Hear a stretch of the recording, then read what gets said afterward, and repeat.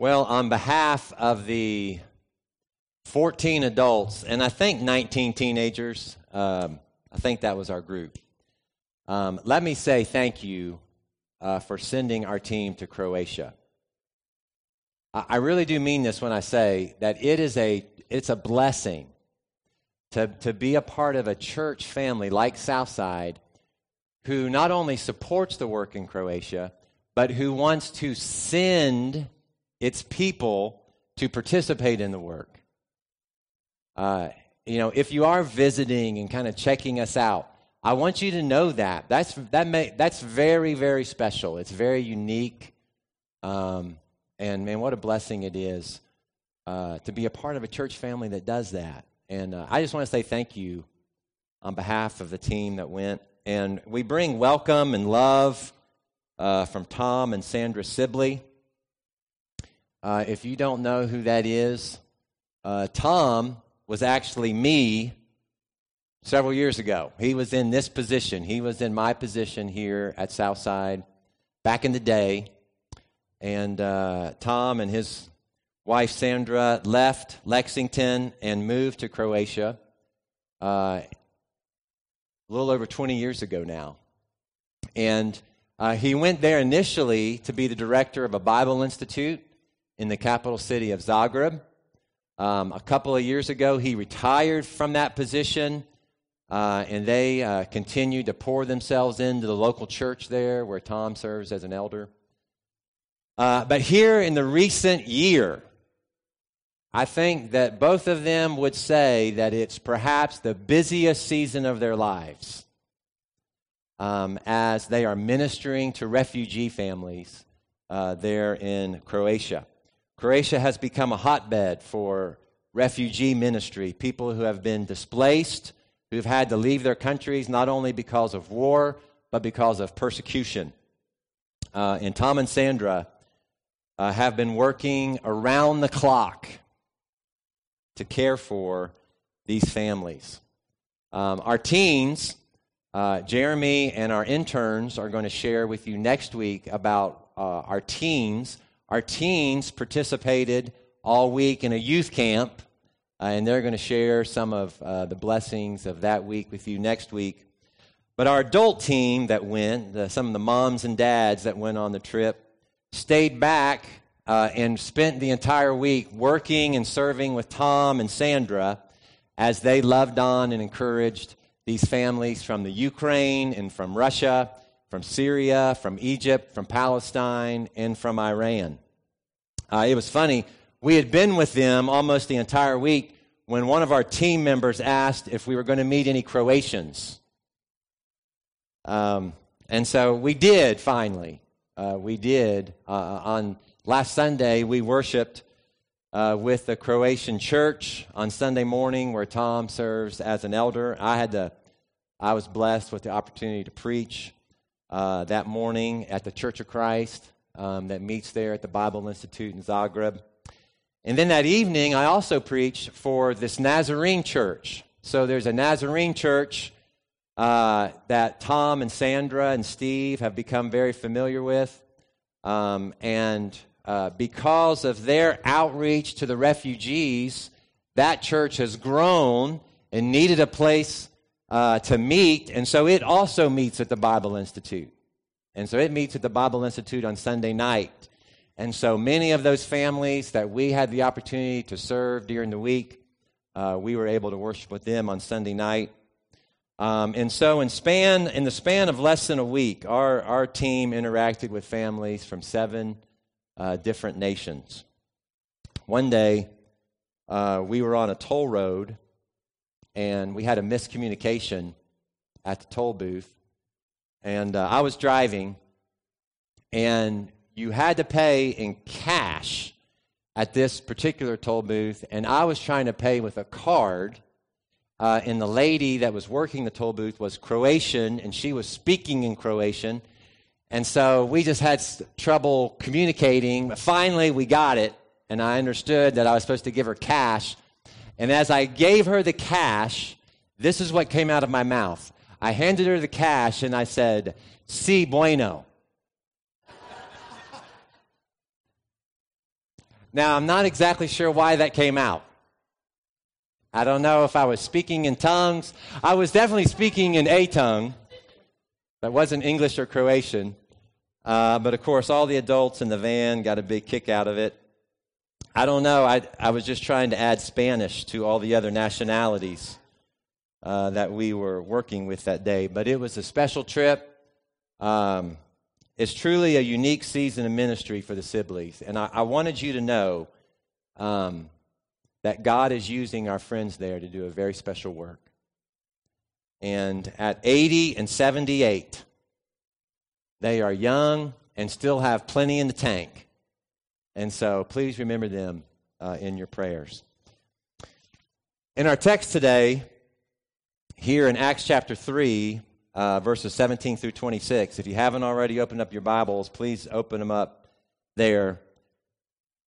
Peter reminds us of an important promise that God made in Genesis chapter 12. It's in verse 25. God said to Abraham, "Through your offspring, all nations, every nationality, all the families of earth will be blessed." That's the promise that God made to Abraham. So Tom and Sandra are participants in this promise as they bless the nations in the name of Jesus Christ. You see, the promise of God from the very beginning is to bless. And we have to read the Old Testament narrative in light of this promise. Everything that God has done since Genesis 12 is with this promise to bless in mind. In verse 26, Peter says, when God raised up his servant Jesus, when he sent us his one and only Son, when Jesus came onto the scene, he sent him first to you, the Jews, what? To bless you. To bless you. You see, this is the divine motivation.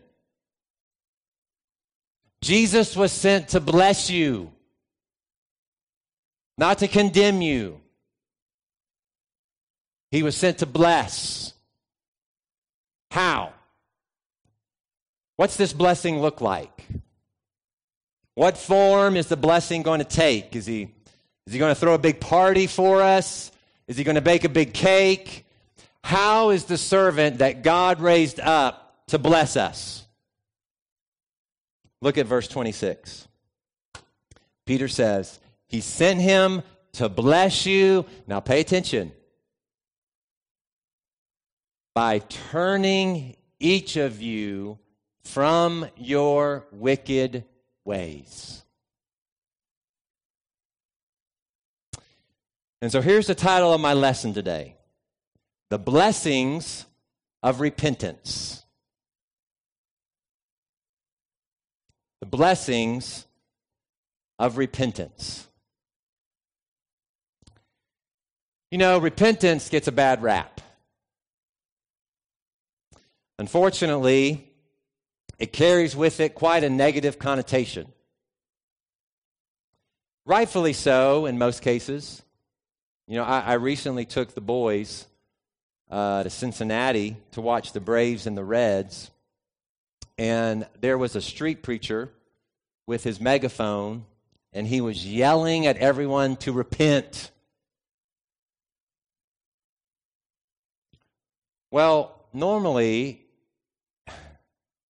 everything else to be considered, people don't want to hear about repentance, just typically, normally.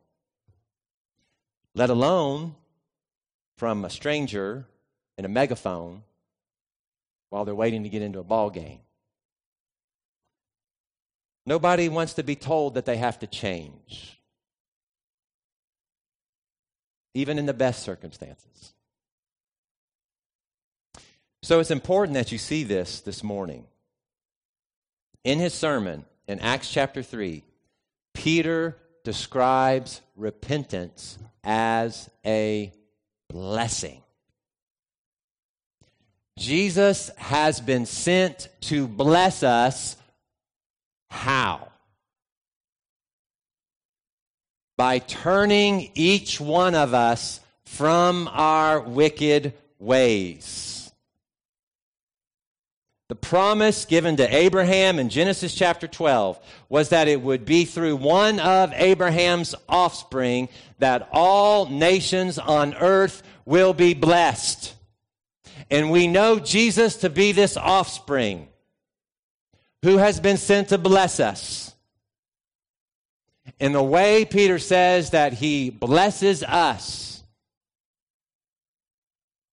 is by turning each one of us from our wicked ways. And here's the thing. Let's talk context just for a second. Theologically, we get that it is our sin that nailed Jesus to the cross. We sang about that this morning. We get it. My sin nailed Jesus to the cross. Your sin nailed Jesus to the cross, right? We get it. We understand that theologically. But Peter, contextually, is speaking this sermon to the people in Jerusalem who literally nailed Jesus to the cross. They were there giving their consent. They were there yelling, "Release Barabbas." In verses 13 through 15, Peter says, "It is you who handed him over to be killed." Literally. Not theologically, or it's you. You're the ones who did it.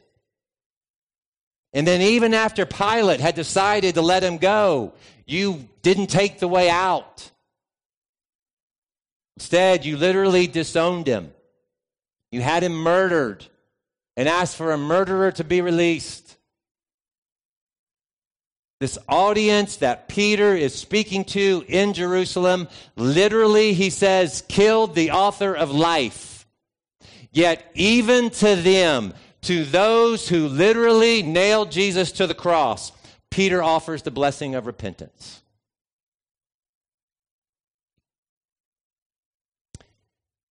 You see, if the blessings of repentance can be offered to the ones who literally nailed him to the cross,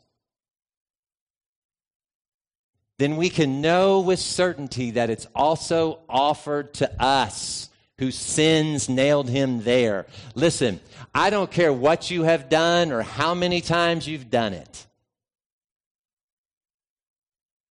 God extends the blessings of repentance to you.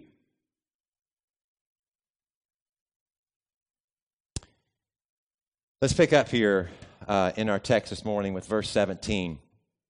Peter begins here by saying, "Now, brothers, I know that you acted in ignorance, as did your leaders, by doing this." Now, just because Peter says that they acted in ignorance, he's not letting them off the hook. In this case, ignorance is not bliss. Ignorance is just ignorance. And ignorance is never an excuse. I didn't know is not an excuse. In a court of law, we are still held responsible for laws that are broken in ignorance. But what Peter's saying here is that they didn't fully realize what they were doing. Oh, they knew full well they were murdering Jesus. Oh, they knew full well that they were murdering an innocent man. In fact, even Pilate found nothing wrong with him. But what they did not fully understand was that they were murdering their Messiah. Because if they had known that, if they had known that Jesus was their Messiah, they would have never killed him. So Peter goes on to say in verse 18 that God uses their ignorance to fulfill what had been foretold through all the prophets, that the Christ must suffer. All the prophets, Peter says. It's a phrase that he repeats 3 times in this short sermon. Is a point of emphasis for him. He wanted the audience to know, just like Jesus wanted the men on the road to Emmaus to know, that all the Scripture and all the prophets point to him. Peter wanted them to know that all the prophets spoke about Jesus, that all the prophets pointed to the cross, to the suffering of the Christ. If you read the prophets, you can't miss it. Now, this definitely brings to mind the prophet Isaiah for me and his writings in chapters 52 and 53 about the suffering servant. But Peter says all the prophets, from Moses to Samuel, Abraham, point to the cross and the sufferings of the Christ. And God used their ignorance to fulfill the words of all the prophets. I love what John Stott writes about this. He wrote, although they did not know what they were doing, God knew exactly what he was doing. Isaiah 53:5 comes to mind. There the prophet writes, but he was pierced for our transgressions. He was crushed for our iniquities. The punishment that brought us peace was upon him. And by his wounds, we have been healed. And so, through the ignorance of the people, God was able to fulfill what had been foretold through all the prophets, that the Christ must suffer. That on the cross, he would take on the punishment and the penalty of all sin. Verse 19. So, repent then and turn to God. Look, our only response when presented with the sufferings of Christ on the cross is to repent. Do you see that? When presented with the sufferings of the Messiah on the cross, our only response to that news is to repent.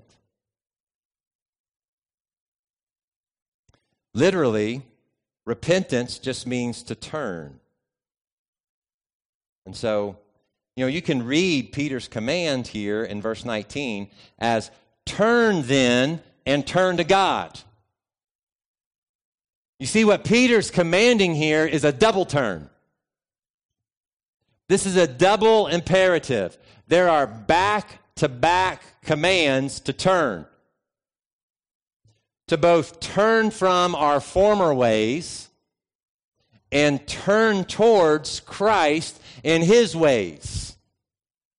You see that? How it's a double turn? It's a turning from and a turning towards. And both turnings must occur. Now, I've met people who have made one turn without making the other turn. People who will turn from their former ways, but who will never fully turn to the ways of Christ. Or people who will turn to God, but who will never fully turn from their former ways. But this is a double turn. It's a turning fully from and a turning fully towards. And it's our only response to the cross. Repent then and turn to God. But no one wants to hear about repentance. No one wants to change. Change is hard. Especially if repentance is a double turn. Right? Really, that sounds like it'd be twice as hard, right? And the command to repent is not just a one-time deal. It's not just a one-time transaction. Repentance is for a lifetime. Repentance is a lifestyle of turning from and turning towards. It's choosing every day to turn from the ways of sin, my former ways, the old condition, and turning towards God, Christ, and His ways, my new position that I have in Christ.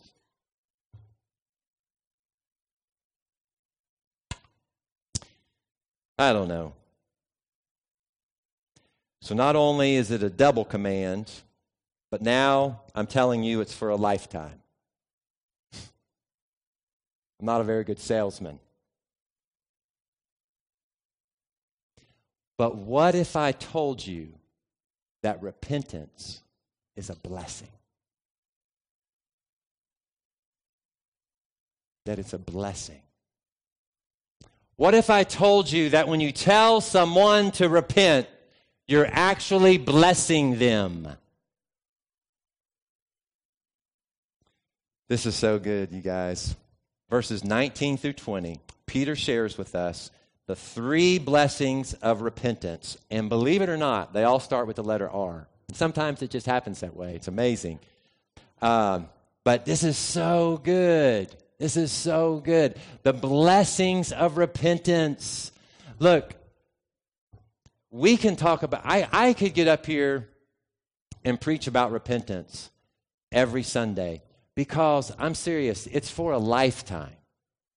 I'm sorry if it's ever been presented to you as something that just happens once right before you're baptized. Repentance, for the follower of Jesus Christ, repentance is something we sign up to for life. It's a commitment. It's a stance where because every day we have to turn away from our old life and turn towards God. That's something we got to do every moment. And so repentance is always a relevant topic.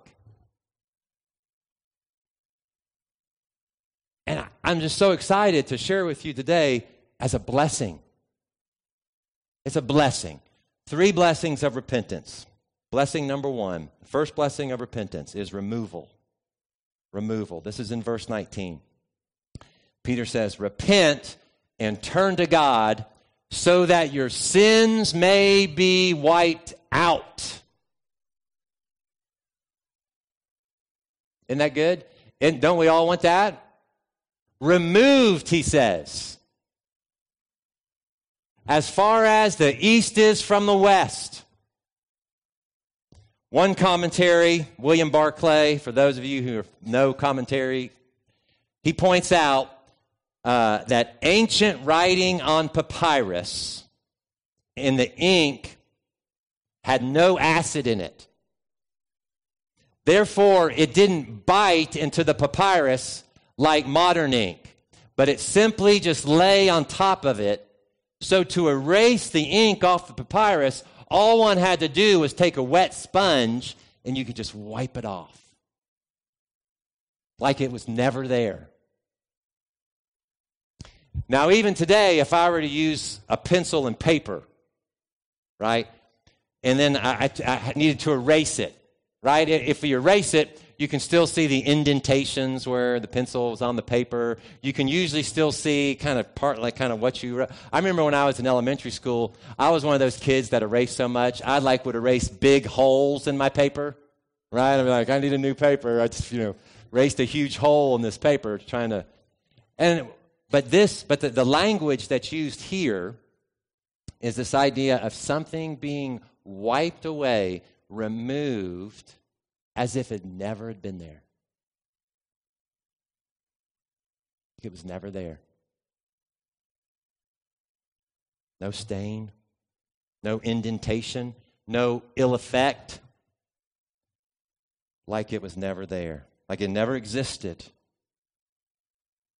See, the first blessing of repentance is our slate is wiped clean. Our sins are completely removed.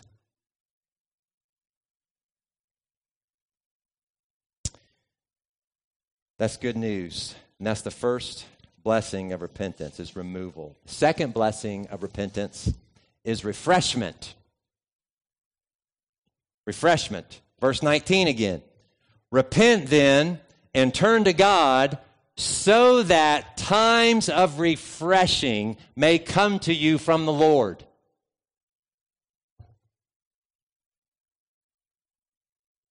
How many of you need a time of refreshment?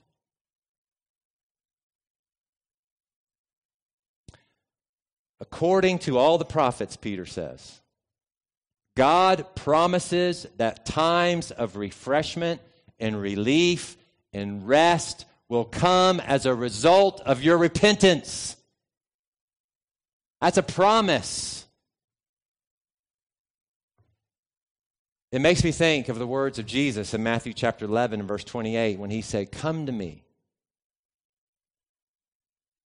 all you who are weary and burdened,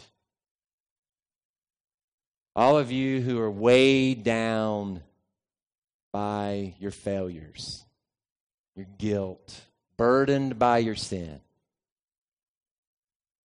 Come to me, turn to me, and I will give you rest, right, for your souls." Repentance blesses us with refreshment. Because when we turn away from our sins and turn towards Christ, our souls find relief from the burden of sin. Our souls find relief from the bondage of sin.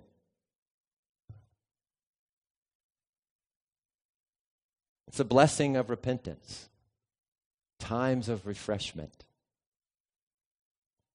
You know, at Pentecost, Peter says to the crowd there at Pentecost to repent and be baptized for the forgiveness of your sins, and you will receive the gift of the Holy Spirit. You see, the blessing of repentance is not just the removal of our sins, but we receive the refreshment of the Holy Spirit. That's a wonderful way to think about the Holy Spirit. It's one of the roles the Holy Spirit plays in our lives is to bring refreshment to our souls. This is how the Old Testament prophets talked about the coming of the Holy Spirit. In Isaiah chapter 44 and verse 3, Isaiah writes, "It will be like water being poured out onto thirsty land. It will be like streams of water pouring into dry ground when I pour out my Spirit on them."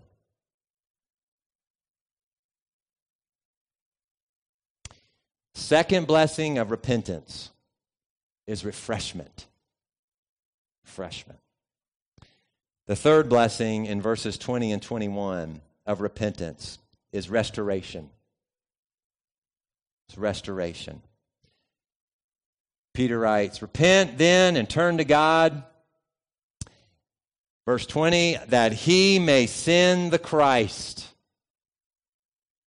who has been appointed for you, Jesus. He must remain in heaven until the time comes for God to restore everything, as he promised long ago through his holy prophets." This is good. Listen to this. Christ remains in heaven. God's final restoration plans are on hold, waiting for our repentance. The restoration of all things promised by all the prophets of old, the time when all things will be made new, that time will come following our repentance. That's what Peter says here. God longs to restore everything. He longs for the new heaven and the new earth. And when Jesus returns, there will be a great restoration of all things. Everything will be put right finally. This is a promise. It's going to happen. I want it to happen today. The restoration of all things, sign me up. Let's start it today. Let's do it now. Yet, Peter reminds us in 2 Peter chapter 3 that the Lord is not slow in keeping this promise of restoration, but he's patient because he doesn't want anyone to perish, but everyone to come to repentance.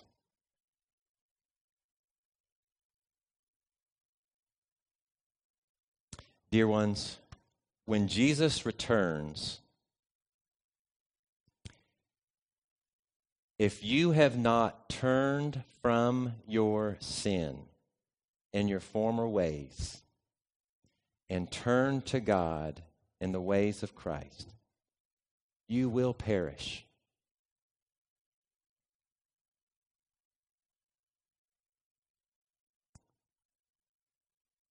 But the final blessing of repentance is the restoration of all things. Everything will be made new. And don't you want to be a part of that? Don't you want to be a part of the restoration of all things? Of every wrong being made right? The new heaven and earth? Do you want to be a part of that? Peter says, repent. Repent then. Turn to God. God wants you to be a part of that. Peter tells us that God doesn't want you to perish. He wants you to come to repentance.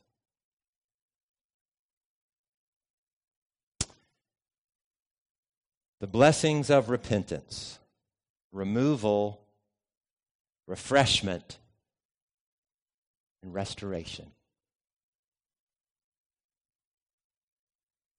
When put this way, why wouldn't you want to repent? Repent then and turn to God. Let's pray. Father, thank you for this message of repentance today. I just was so reminded of the relevance of repentance. And I pray, as Gregory prayed earlier, just that some part of your living word, your Holy Spirit will impress upon our hearts. Thank you for your word. Thank you for your patience with us. Thank you for Jesus Christ. It's in his name we pray. Amen. This morning, invitation is to repent. If you're here today and you've never taken that first step, right, to begin that lifetime commitment of repentance. That's part of our relationship. That's what our relationship with God looks like. If you've never taken that first step of repentance today and put Christ on in baptism, then boy, we'd love for you to be a part of that today, to turn from your former ways, to turn from sin, and to turn to Christ. Your sins will be completely removed, as if they never existed, as if they never happened. You will receive refreshment for your souls as he fills you with his Holy Spirit and empowers you to live a life of holiness and a life without sin and you will be part of the restoration of all things. What a day that will be. Whatever your need might be, let's stand together and sing.